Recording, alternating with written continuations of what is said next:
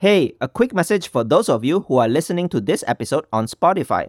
I have a small favor to ask. Spotify now allows mobile users to rate podcasts. I would really appreciate it if you can take a quick pause to go to the Techly Journal podcast page and leave your favorite show, your best rating on Spotify. It will help me a lot to get this podcast to reach more people on the platform. Thanks a lot. Today's clip is from Techly Journal episode 102 with Marty Kagan, the founder of the Silicon Valley Product Group and the author of Inspired and Empowered. In this clip, Marty explained the importance of building the right product and shared the 2 inconvenient truths about building products. Marty then elaborated on the traits a good product team has and how to create an empowered product team. So, Marty, I think because of your history, right, working with products, including experiencing failed products, I think that led you to writing these 2 books, right? It started by Inspired and followed by Empowered. Inspired subtitle is How to Create Tech Products Customers Love.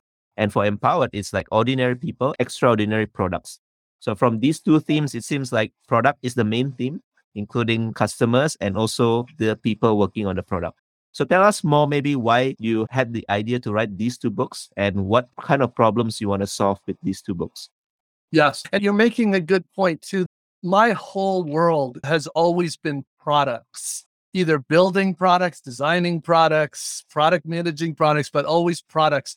I've never actually been interested in custom software solutions. So, like what Accenture does. Accenture has a fantastic business, but I have no interest in that business. I'm interested in creating a single product that millions of people want to use, not create one product for one company. So that's the difference. And there's nothing wrong with custom solutions. It's just my interest is in commercial products, building real products. I'm interested in everything about products, though, whether it's the engineering or the design or the data or the user research. Anything about products is interesting to me. So what happened was after I left eBay and I started talking to friends, companies in other places, I started realizing that there was a big difference between how the best companies created software products and how most companies were creating products. I was confused by that. I didn't really understand why wouldn't they want to work like the most valuable companies in the world? Why wouldn't they want to work like Amazon or like Google or like Apple? I didn't understand why they wouldn't. So I talked to a lot more of them and I realized that for the most part, they didn't know how. Nobody had ever taught them. They had managers that never worked at those companies, so they didn't know how. So I realized there was a need to share the techniques that good companies use. In both of my books, there's nothing in there that I invented or my partners invented. It's all things we find at good companies. All I'm really doing is sharing that, look, all the good companies seem to do this. They call it different things sometimes. One company will call it product discovery. Another one will call it fake it before you make it. Another one will call it build things that don't scale, then build things that do scale. But they're all describing the same thing. So I realized we needed to share that. And so that's what Inspired was, to share the techniques of good product teams, especially how does a good product team figure out what to build? There's already a lot of books, many books on how to build the product. In other words, how do you get consistent, reliable releases? How do you do continuous integration, continuous build, continuous deployment? There's lots of books on that. By the way, if I find a company that doesn't do that, I'm like, you have to do this. This is critical. But even more critical is making sure you're building something worth building. So I'm interested in that side, and that's what Inspired is. I did 2 editions of Inspired.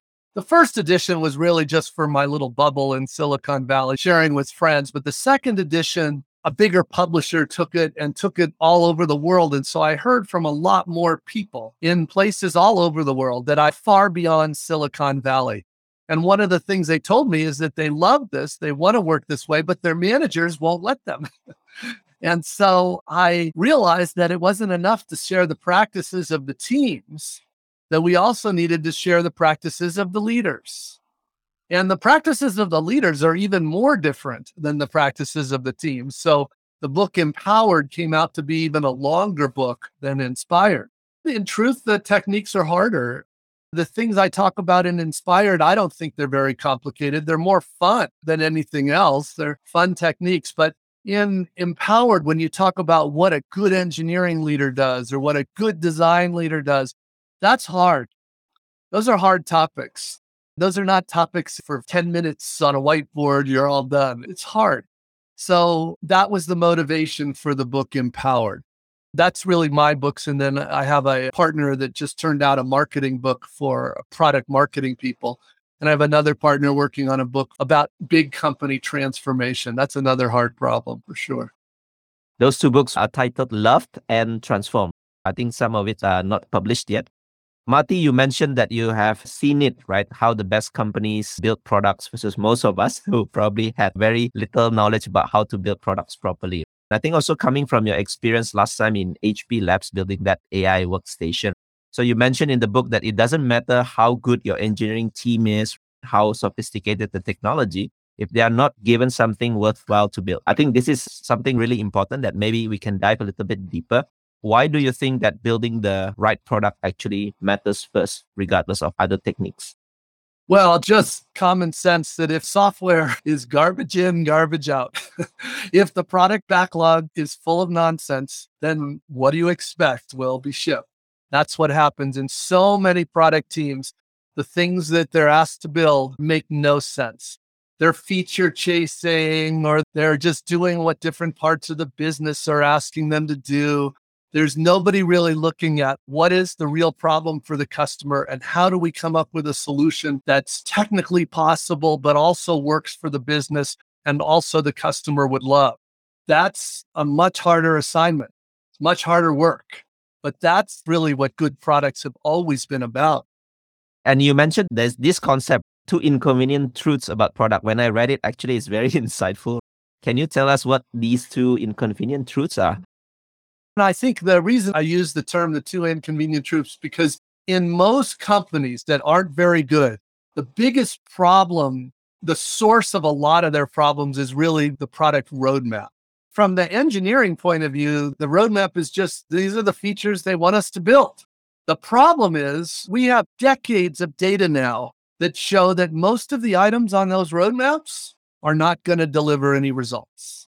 I mean, realistically, between 10 and 20% of the things on a roadmap for most companies actually produce a return where they actually provide the benefit the company was hoping. 80%, 90%, whatever it is, wasted. So why is that? That's what led to the two inconvenient truths. The first inconvenient truth is that we know at least half the ideas on that roadmap is just never going to work. We just know that. Now, it might fail because the customers don't want it. That happens a lot. Our CEO wants it, but our customers don't want it. So that happens all the time. Another problem is that they do want it, but it's so poorly designed, it's too complicated. They can't figure out how to use it. And sometimes they never even get to see it because it turns out to be much harder to build than was originally anticipated. The 2 sprints turns into 20 sprints. And eventually people say, forget it. It's not worth it. So these are reasons why most of the items on the roadmap are not worth building. And then the other inconvenient truth is, let's say you have a good thing on the roadmap, something that really is, people really do want it. It turns out in order to get that to the point where it really makes money, it takes several iterations. Usually takes 3, 4, 5 iterations until it's profitable. Basically, we say in product that it's not so much about time to market, it's about time to money, time to actually delivering whatever the value is. And that usually takes several iterations. So if you just think about your typical company with quarterly roadmaps that they fight about at the beginning of every quarter, and they have all these features and projects that they dump on the teams and say, build them. Only a small percentage of those things actually might work.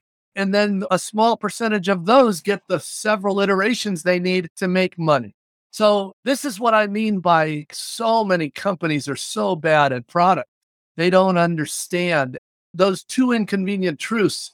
That leads to most of the waste in a typical company. So you brought up an interesting point about product roadmaps. I think still many companies, if not most companies, are still doing product roadmaps, either yearly, quarterly, or at least every sprint. There's some kind of they call it product vision or product goal. What do they want? So if you are saying that the first inconvenient truth that at least half of those products from the product roadmaps will be wasted, is there a better way how to execute this kind of a plan to build the products? Oh, absolutely. And this is what good companies do is they know the difference. And the truth is a product roadmap does not have to be the disaster that it usually is. The key is this. When do you put an item on the roadmap? Do you put it on the item before you've done any product discovery or after? If you put it before, the problem is you don't know. You just have these hopes that it's going to make all this money, but you don't know if it's going to make any money and you don't know how much it's going to cost to build.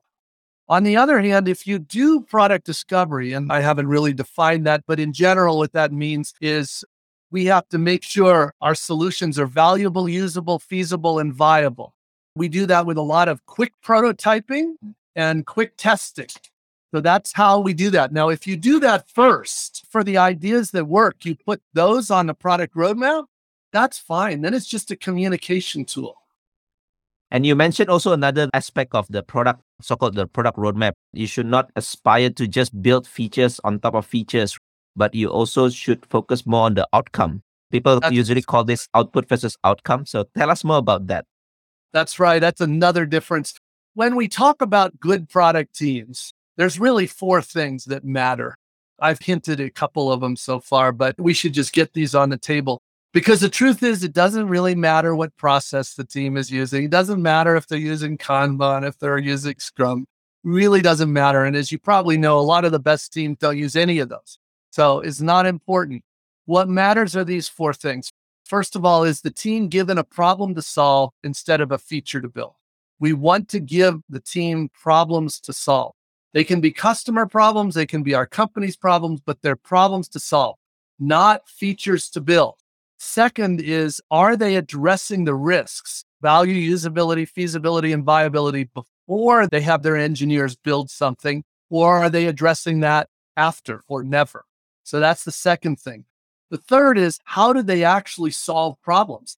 If they think the way you solve a problem is somebody with a title product manager defines requirements and gives it to a designer who's supposed to do workflows and who's then gives it at sprint planning to the engineers, that's waterfall. Even though I just said sprint planning, that is literally waterfall. So instead, what we want is product management, product design, engineering to come up with that solution side by side, collaboratively. In fact, this is the little secret in product. Consistently, the best single source of innovation is not our product managers, is not our customers, is not our executives. It's the engineers, because the engineers are working with the enabling technology every single day. They're in the best position to see what's just now possible. And so the point is, great product ideas come from them. Let me just make this very explicit, Henry.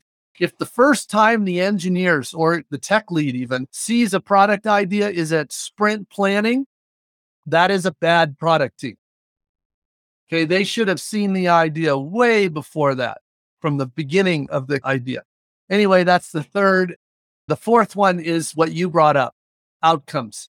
Good product teams measure themselves against outcomes, not output. In other words, good teams ship every day, multiple times a day with continuous deployment. What matters is not shipping a feature. What matters is achieving that outcome. Whatever that problem we were trying to solve, did we solve it? So I think the point where you mentioned that engineering should be involved even earlier, they should not be involved only during sprint planning or maybe backlog grooming. That is probably too late. And you mentioned in the book that if your engineers are used just to produce code, they actually bring half a value. I think that's a very insightful thought, because all along, I think in many companies as well, engineers, maybe they also treat themselves like, oh, I just want to code. I don't want to involve in this product discovery or product management. But actually, the best companies would involve these technical people early in the process. In fact, I mean, literally at the best companies, they consider the single most important thing are engineers doing more than just coding. They refer to it as this notion of an empowered engineer, an engineer that cares just as much about what they build as how they build it. So that is a huge difference between good companies and the rest. In a lot of Silicon Valley, the way they talk about this is they'll say, do you have teams of missionaries or teams of mercenaries? Mercenaries basically build whatever they're told to. They don't care. If you tell them to build the stupidest feature in the world, they will build the stupidest feature in the world. They don't care. They don't care. They're like, just pay me, I'm fine. And in fact, in a lot of those companies, they're not even employees, they're outsourced. So no, in a good company, they would never do that. In fact, when they interview for engineers, they're trying to see that they're not like that they really care about what they build. In a good product team, in a good product company, the engineers don't have to build what the product manager says. If they don't agree, they don't build it. Wow. So I think that's very interesting findings. Engineers also have a say what to build or what not to build. I think that's really key. So you mentioned these keywords about empowered. I think that's the title of the second book, Empowered Teams. What are some of these attributes of empowered teams? So maybe if you can explain what does the term mean? Because so many teams also, they feel like they are empowered. They can do whatever they want. That may be one interpretation of empowered, but maybe there's something else. No, that's a fair question because there are different interpretations. The most common concept that it's confused with is another important concept, which is referred to as an autonomous team. So there's autonomous teams and there are empowered teams. And some teams are empowered and autonomous. But the difference is an empowered team is given a problem to solve, so they don't get to pick what they work on. That's fantasy land. Because imagine having all these different teams and all these different engineers and they all pick whatever they want to work on. Nobody would get anything done for our customers. So they don't get to pick what to work on. But what an empowered team means is that they get to figure out the best way to solve that problem. So instead of being given a roadmap of features that say, we want you to put this payment method, we want you to do all this, they instead say, here's the problem, you figure it out. Here's the problem, you figure it out. That is what's meant by an empowered team. An autonomous team means you have everything in your team you need in order to make the changes you need to make. So if you need to build something that requires certain skill set, you have that skill set.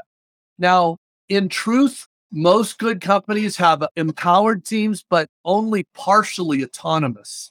In other words, it's very hard to have full autonomy in most companies because there are so many interdependencies. There are all these platform teams that we depend on. And so it's not about full autonomy, it's about maximizing autonomy. I hope you enjoyed this short clip from TechLead Journal favorite playlist. If you find this episode useful, please help share it with your friends and colleagues who you think would also benefit from listening to this episode. And if you want to listen more from this conversation, please go back and listen to the original full conversation with my guest. Stay tuned for the next TechLead Journal episode, and until then, goodbye.